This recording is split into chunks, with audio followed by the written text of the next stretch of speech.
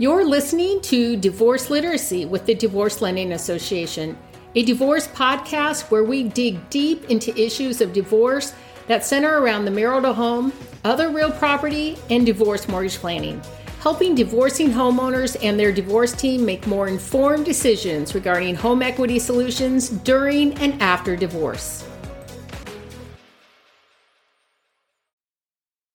Hi, everyone. Thank you so much for joining us. I'm Tami Wollensak. I'm with the Divorce Lending Association, and I'm here with my great friend and business colleague, Theresa Kulat. She's an amazing family law attorney here in the Chicagoland area. And thank you so much, Theresa, for taking the time today to join me. I sure appreciate it. Well, thank you, Tami. I love hanging out with you. And I really appreciate how you are really committed to helping divorcing people divorce well. And so I'm very grateful to be able to support you and your organization. Thanks, Theresa.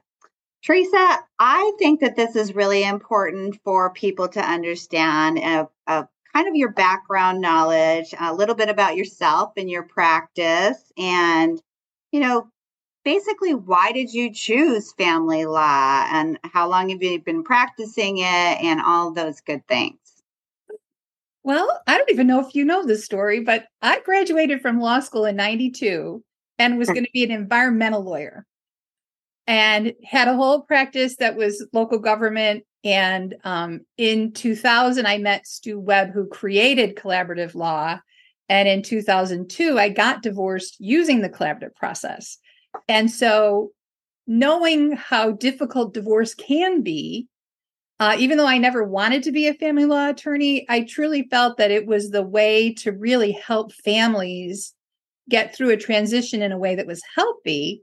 And so that's kind of how I landed in family law and specifically non-adversarial. So my practice is limited only to settlement. I don't do trials. I don't file motions. It's really about just helping couples come up with their own agreements and so they can move forward with their lives.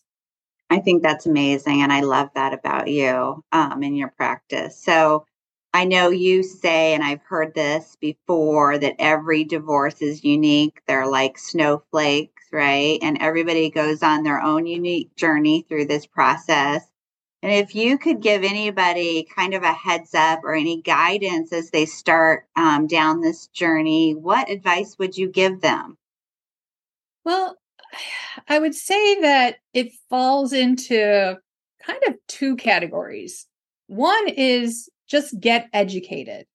But how you get educated matters because a lot of people, we call it beauty shop law or bar law, right? They're talking to their buddies or they're talking to other people who got divorced. And unfortunately, there's a lot of horror stories out there. So what I really mean in terms of getting educated is to talk to therapists, to attorneys, to accountants, wealth managers, those types of people who have connections to professionals to understand the philosophy behind getting divorced. And I say that because the next what to do, I would say really is get a therapist or a coach, because divorce is a journey that really challenges a person's identity. And how you make your decisions through this difficult process, you really do need the support of someone who can see you, who can hold the highest vision for you. You don't want the people in your life, take him for all he's worth, or she's a bitch, or, you don't want somebody who's going to pull you into a negative spiral. You want to be supported by people who are going to lift you up and help you, especially if you have children, honestly, because we can get caught up in our own drama, but professionals like therapists and coaches, if you have good family members or good friends who are going to, again, lift you up, you want to have both of those things, both the mental kind of research, whether it's on the internet or looking at YouTube videos, and the emotional support that you're going to need to get you through it. Because it's not fun. It's not fun. Yeah, I agree. That's such great advice and information. if you could provide some guidance for people on how to choose these professionals. Is there some way that they can choose the type of professionals that they surround themselves with? I know a lot of times, people like to use Google, but I'm not sure if that's really the best way to pick professionals in this case. Well, unfortunately, we live in a world where Google is the first place many people go, and it's not a bad place to start. There are other resources too. But I think you said, what advice would I give as they're starting out to pick their team? So I'm a trainer. I also train collaborative practitioners, and I particularly like to train therapists because they see people who are in the difficult spot. And what I explain to the therapists is that, people have different needs and concerns that they may come to a therapist with. So, for example, if a person is feeling physically threatened or has been physically threatened, right? If there's domestic violence, that person needs to get help with the domestic violence, and that will pretty much bring them into a legal process. And then they're going to need professionals who can support them in that, with that problem. Okay. But most people their physical safety is not being threatened. Their emotional safety is threatened. Their financial safety is threatened. Their whole sense of belonging. And those are higher needs on the Maslow hierarchy of needs, if you've heard of that. Yeah. But those kind of people, what they need is a support system that's going to help them as a whole person. And this is, I've been a holistic practitioner for 20 years, and we can't deal with just the legal issues in a vacuum and the financial issues in a vacuum. You are always helping people with their house. And I say that is a great topic because it connects to so many things, right? Mm-hmm. The kids live in the house. They have payments on the house. The house is often their biggest asset. Mm-hmm. So you can't just look at it through one lens. You've got to look at it through all the different lenses, which then brings us to the idea of having a team. Right. Right. So, and I know in your question was sort of like, how do you interview your attorney or how do you pick the people on your team? Yeah. Personally, I think that it's better to be empowered in your divorce process, to be making your own decisions and relying on your professionals to educate you, to help you make your decisions. But if you walk into somebody's office and they're like, oh yeah, I'll take care of you, I'll take care of them. And it implies that they're going to take the power, right? They're going to fix everything and then they're going to hand it back to you. Well, that doesn't really work in the real world. Because your attorney is going to have to help you get through the legal process. Mm-hmm. But I always recommend that people get a coach, a therapist in the collaborative process, the formal collaborative process. We have mental health professionals on the team who work with the couple, work with the children, and actually work with the professionals. My one of my jokes is that sometimes the coach is actually teaching us how to deal with the dysfunction of our clients because and we have our own dysfunctions. Like, let's be real. Like a client may trigger me or the other attorney might trigger me. And so the mental health professional on the team really can help that. And then the financial world, right? In the financial realm, in collaborative, we have financial specialists who really focus on the finances in terms of cash flow and balance sheet. And sometimes couples, one or the other, or sometimes both, have their own business. Mm-hmm.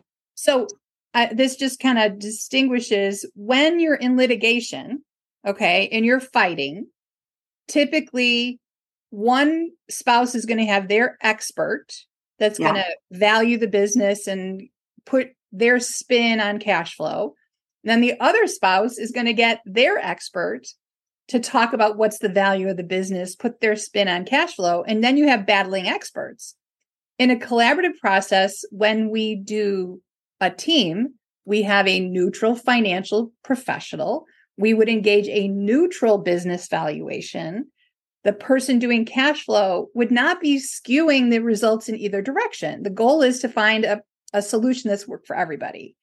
And then folks like you, certified divorce financial lenders and CDFAs and the realtors who focus on divorce, they understand the unique challenges of the divorcing homeowner, home buyer, lender, which are different than just the regular run-of-the-mill person who's out there trying to buy a house and get a mortgage.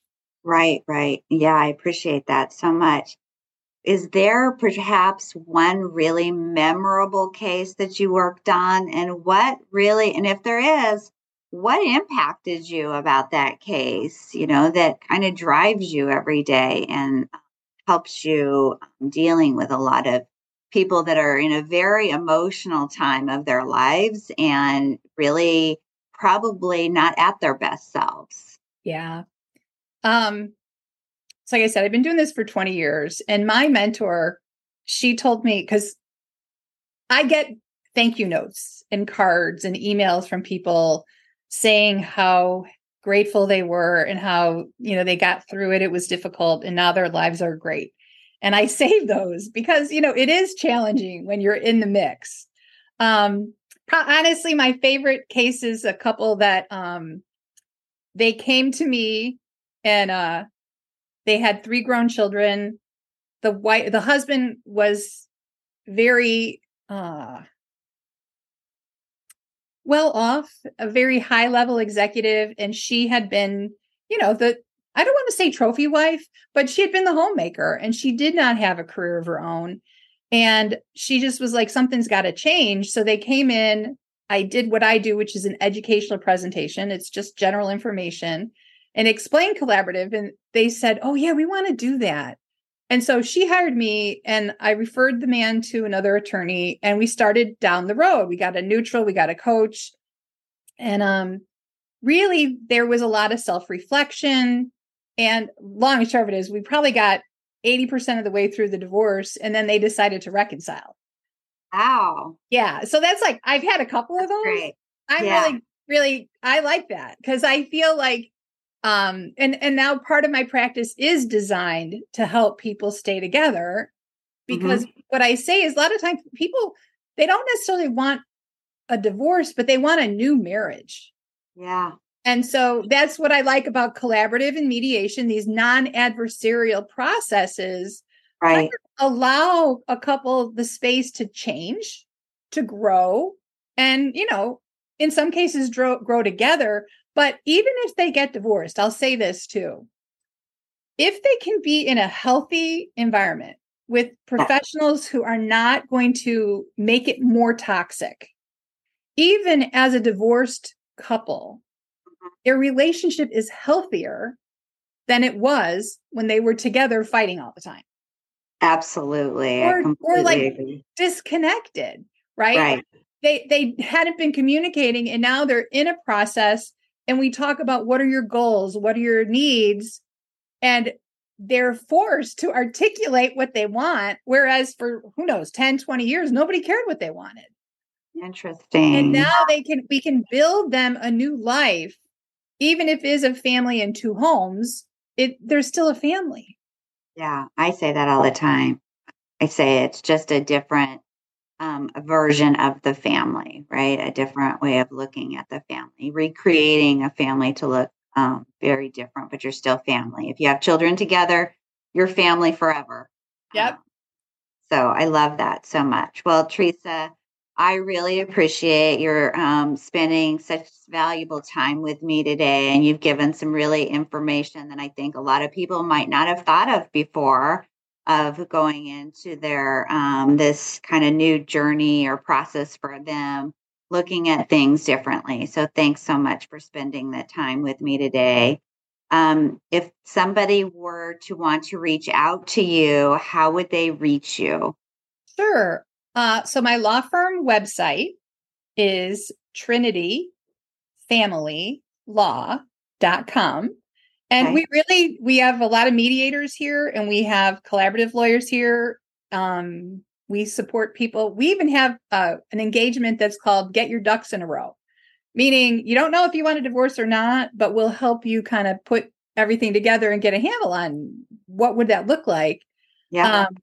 And so even though we're located in Illinois, we can mediate via Zoom anywhere in the country, in the world, really. And then I also have an online course called 7 Ways to Save Your Marriage. Okay. And that you can find at tvkulat.teachable.com. Fascinating. That's wonderful. Well, do you have any final thoughts for our audience today? I would say, assuming that someone listening to this is considering divorce, Yep. or they're in the middle of it, really, I would say most important is to really take care of yourself, right? That self-care is so important. You have to put your own oxygen mask on before you can help anybody else. So take the time to really be quiet, to get your exercise in, be with friends, get your nails done. Try to just breathe when you're in a stressful situation and learn the coping mechanisms, because if in fact you end up down the road, you're going to need those coping skills and you're going to need to take care of yourself. Thank you so much. Such valuable insight. Thanks, Sure. Theresa. Thanks for being with me today. Great hanging out with you, Tami. Okay. Take care. You too. Thanks for listening to Divorce Literacy. Discover more strategies and solutions on divorce mortgage planning at divorcelendingassociation.com.